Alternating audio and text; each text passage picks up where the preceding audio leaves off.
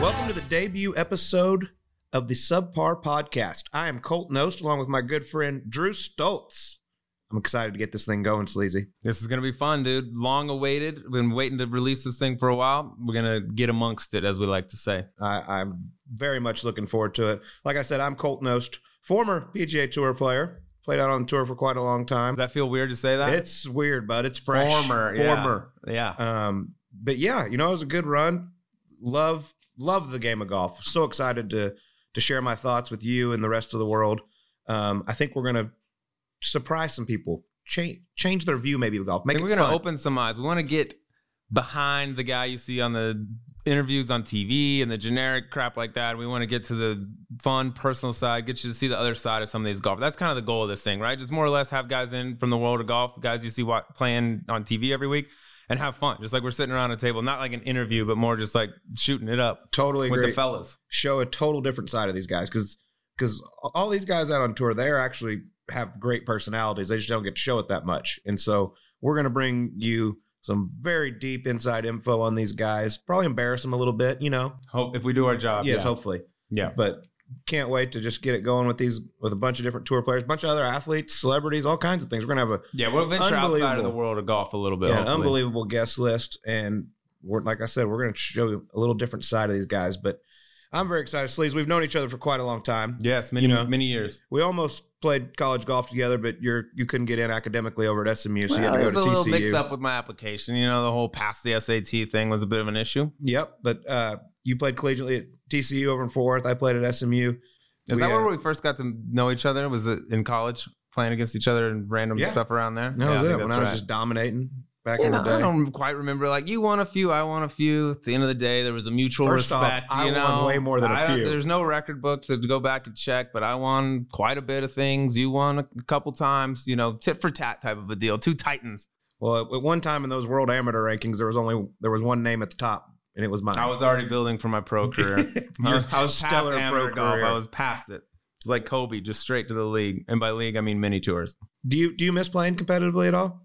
Dude, when I first got out, so just to give a little brief background, I played at TCU. That's where I met Colt. He was at SMU. Finished there, played pro golf right out the gate, and got stuck on the mini tours for a little bit. Yes, as we call it, the Jicky Jack. So any event where you can write a check and gain entry into the field, that's what we call a Jicky Jack. Great term for the mini tours. So came out, played jicks all over the place, played in Canada. I mean, I played everywhere you could play, all over the map for about 6-7 years. Got my web.com card, didn't have great status. Had to Monday a ton of times. Those missed over and over. And I said, you know what? I quit. So, I like to compare myself to a Rucker Park street ball legend who just never got a shot at the league. I couldn't leave the streets alone. But by streets, I mean the Jicky Jacks. So I love it. But yeah, I do miss playing, dude. Like, when I first stopped playing, I miss it a lot. I don't miss necessarily like the golf and the grind and the practice. I enjoy competing. That's the one thing I miss about playing is just competition, right? Whatever it is. And golf is the thing that we've competed in for most of our lives. So when that's gone, all of a sudden you're like, where do I get my fix? What can I compete in? So I've taken up gambling and a variety of other vices to fill that slot. But what about you? Now that you're fresh out the gates, is it going to be weird, dude? Like not getting ready for a tournament? Yeah, it is weird. I played my last one at the Waste Management Phoenix Open. It was a sad day, I'll be honest. Yeah, dude, that's a big day. Yeah, when it was over, it was a tough one. But I had a amazing run. Played 8 years out there. Played 199 PGA Tour events. Ooh, one more for the big. I know. Maybe get a sponsor later in the year. I know. I gotta get to 200. You got to have like a farewell tour, dude. Like all the NBA players now. We just go wave and people let you score and all that stuff. just let me score. You only want 25 here, get 25. Yeah, but it was awesome. I had tons of friends and family out watching me, and it was great. I missed the cut by a shot, and I do not miss that part, grinding on that cut. The refresh on the phone. That one was tight too because it was literally like one guy. It was like you were T65 in. Oh, guy made a birdie. Oh, T66 out. It was just back and forth that last hour or so. But like I said, it was a hell of a run and something I'll never forget. And wouldn't trade it for anything. It was the struggles made me a better person. The good times were amazing. But to play at that level for so long was awesome, and I will miss it a lot. Yeah. The compete, my buddy Ray Whitney, a former hockey player, caddied for me in my last one, and I I played pretty good Thursday. I shot 1 under par, but it like played pretty tough in the morning and everything. And we're coming down 18, and I mean the place is just jammed. I'm playing pretty good, and I was like, God, I'm gonna miss this. This is so. I mean, the juices are going. It's so fun. That's what it gets tough to. You got to get that fix, that adrenaline, you know, that competition. You got to find it somewhere. But yeah, I guess it'll be this now. This is it. This is what I was going to say. Get Next all jacked chapter. up. Now this is it. This is where we shock the world in the podcast world.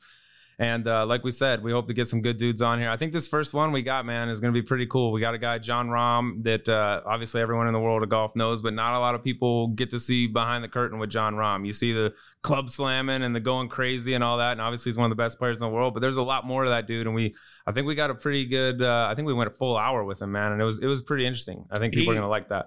I'm a Jon Rahm fan. I became a bigger fan after our interview with him. He was incredible. It opened up about some awesome stories about playing Tiger in the Ryder Cup and just showed us a totally different side of who he is. I mean, huge in the rap game. Huge in the rap. Not a lot of people know about that. Jon Rahm, big in the rap game. We actually got a little sample of that hopefully we could show later in the show. But you're right. Like this first one for Jon to take time to come in here. He's a guy you and I get to be around a lot because we're in Scottsdale here, play golf with them. So we kind of know who Jon Rahm is, but I feel like the world doesn't really know Jon Rahm other than what they see. He's an emotional dude, gets fired up, slams clubs, all that stuff. A lot more behind the scenes than that with Jon Rahm. And I think this interview, a good one to come out the gates with a little top 3 player in the world and get some behind the scenes scoop. I totally agree with you. He was absolutely fantastic. One of the other things, Sleazy, we're going to do on this show is really get behind the scenes. Tell these people what some cool stories from some tour players, you know, kind of what happens at these golf tournaments that a lot of people don't know about. And I know you got a great story with Phil Mickelson. I have an awesome one with our good buddy Graham Dillette, PGA Tour player, Canadian guy. I'll share mine to start out with. We were at Hilton Head a few years ago. Bryson DeChambeau is making his pro debut at the Heritage the week after Augusta. So, you know, Bryson, he wears those little hats or whatever. Yeah, what do you call those? I don't even know what they're called. News hats or something like that. Right. So they made, since it was his first week, they made tartan print because the winner gets a tartan jacket, tartan print hats. So his locker, obviously, DeChambeau, Dillette, they're next to each other.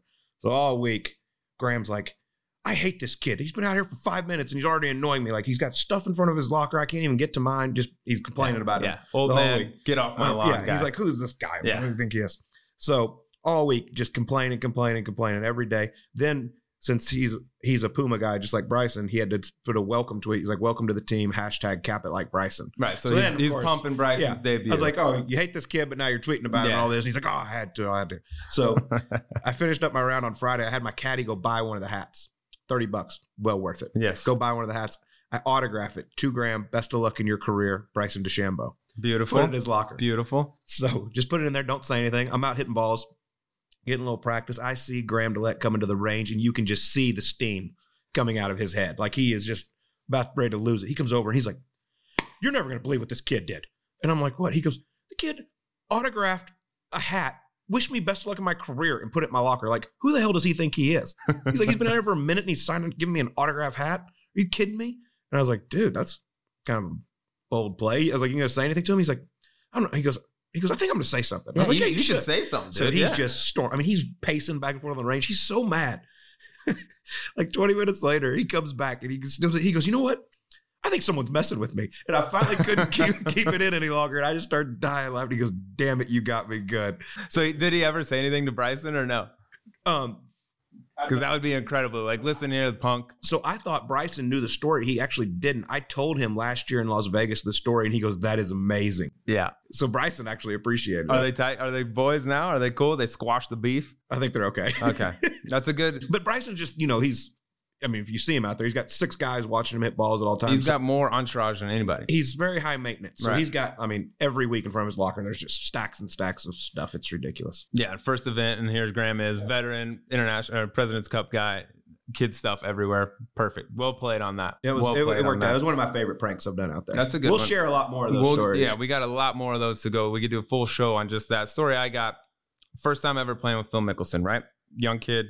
6, 7, 8 years ago, something like that. Get invited to play with Phil at Whisper Rock. They're like, hey, you want to come out? Phil's in town. You want to play? And I was like, yeah, I think the schedule is clear for Phil. To go out there. This is a dude I idolized as a kid growing up, right? Everybody our age did. Get out there, shake his hand. We're hitting balls. We go to the first tee. And I'm like a little bit nervous, right? Never played with Phil, nothing. Get on the tee. We set up a game. And he's like, all right, me versus you. What do you want? He asked me for shots. I was like, no shots. Straight up, your bet versus me. It was $400. That was the bet. 400 versus 400. Okay. He looks at me like I'm an idiot. And I probably was, but I was like, yeah, let's go. Fast forward the whole round. I end up closing Phil out on 17 green, right? Par 3. I hit it close, make the birdie. It's over. We get to the 18 tee. He gives me what he calls a aloha bet, right? That's what he calls a double or nothing. So it's one hole, double or nothing. Of course I take it. Yeah, you're on. Play 18, par 5, both make birdie. And I'm like, dude, I have to win. Even if I won the match or lose the aloha, like I get no money from Phil, it doesn't count as like a win, right? I need to have this money from Phil Mickelson in my hand. Tie the 18th, both make birdie, walk off. Shakes my hand on the 18th green, hands me the $400 in my hand as we walk off. Because we're about to go in the grill and have drinks and stuff. And there's no way he's going to have anyone seeing him handing money to anybody else, right?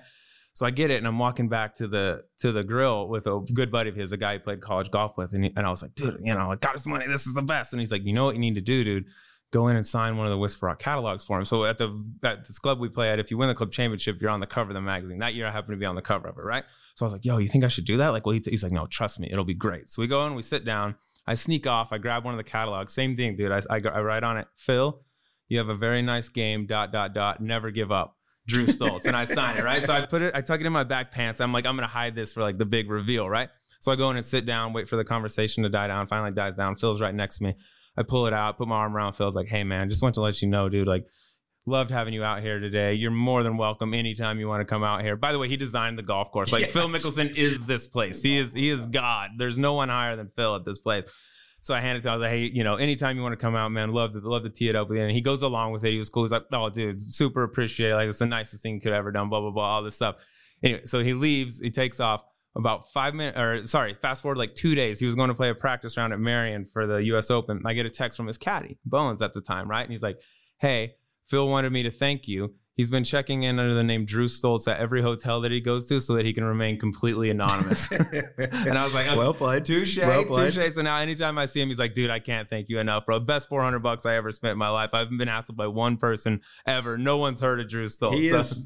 He can when you win, you lose. Yeah, it was a good like rebuttal. He'll always one up you with the how many tournaments, how many majors, all that stuff. There's nowhere you can go with it, but at least I asked him to sign a $100 bill too at the table. I was like, hey, I signed this for you. If you could just do me a favor and sign this. And I'm paraphrasing here, basically said you can forget it and slid it right back to me. And I was like dead serious about that. I like legitimately wanted that $100. I would have never spent it in my life. But that's cool. But we're going to share many stories like that of our times with some of the greats in the game of golf. And we're really looking forward to getting this thing going.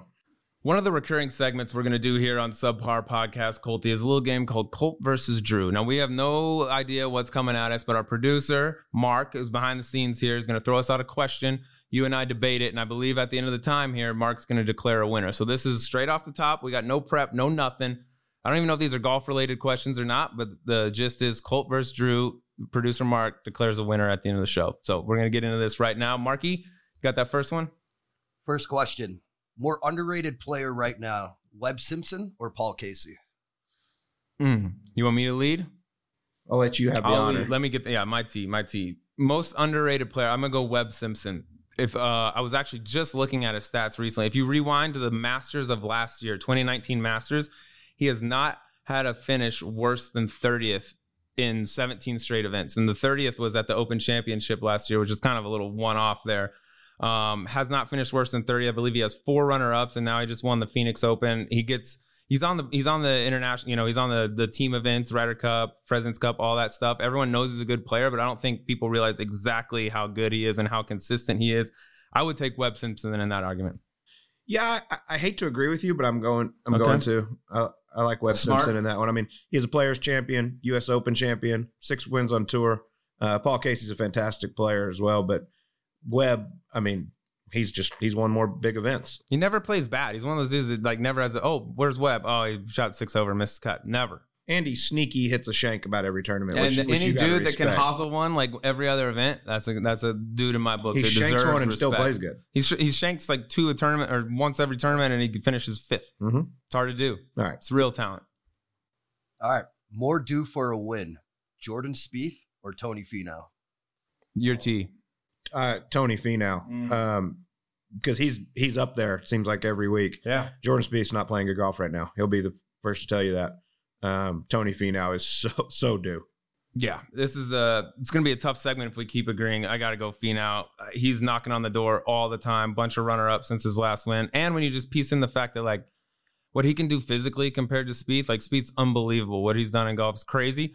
Finau can do things that Jordan Spieth can't do, like off the tee and just the way he hits the ball right now. Like, Tony has length that, like, very few people on the planet have. I just think that's more repeatable over time. And the fact that he's only got one is one of the great mysteries in golf. I think that'll go away soon. But yeah, most do. Got to go with Finau. All right. Hopefully you guys disagree on this one. Better performance at the Super Bowl halftime show, Shakira or J-Lo? I'm giving it to Shakira just because of that tongue thing she did. Yeah, that's good. That's a blow up internet meme. I'm a big fan of both of them, immediately. but that tongue thing won it for her. All right, I'm going to go the other side. I go J-Lo, because I've loved her since I was about 13 years old, knew what was going on in the world. I got to go J-Lo, and I will give it to her. You referenced the tongue thing for Shakira. The poll that J-Lo got up at age 50 or whatever and then danced up there, that's the real deal. She's 50 years old. Shakira's 43. It's unbelievable. They still got it. J-Lo, Jennifer Aniston go to the same pharmacist. I don't know what they're getting from that pharmacist, but they're aging in reverse. And yeah, J-Lo for me. I wasn't mad about either of them. Nah, I could take an easy tie there.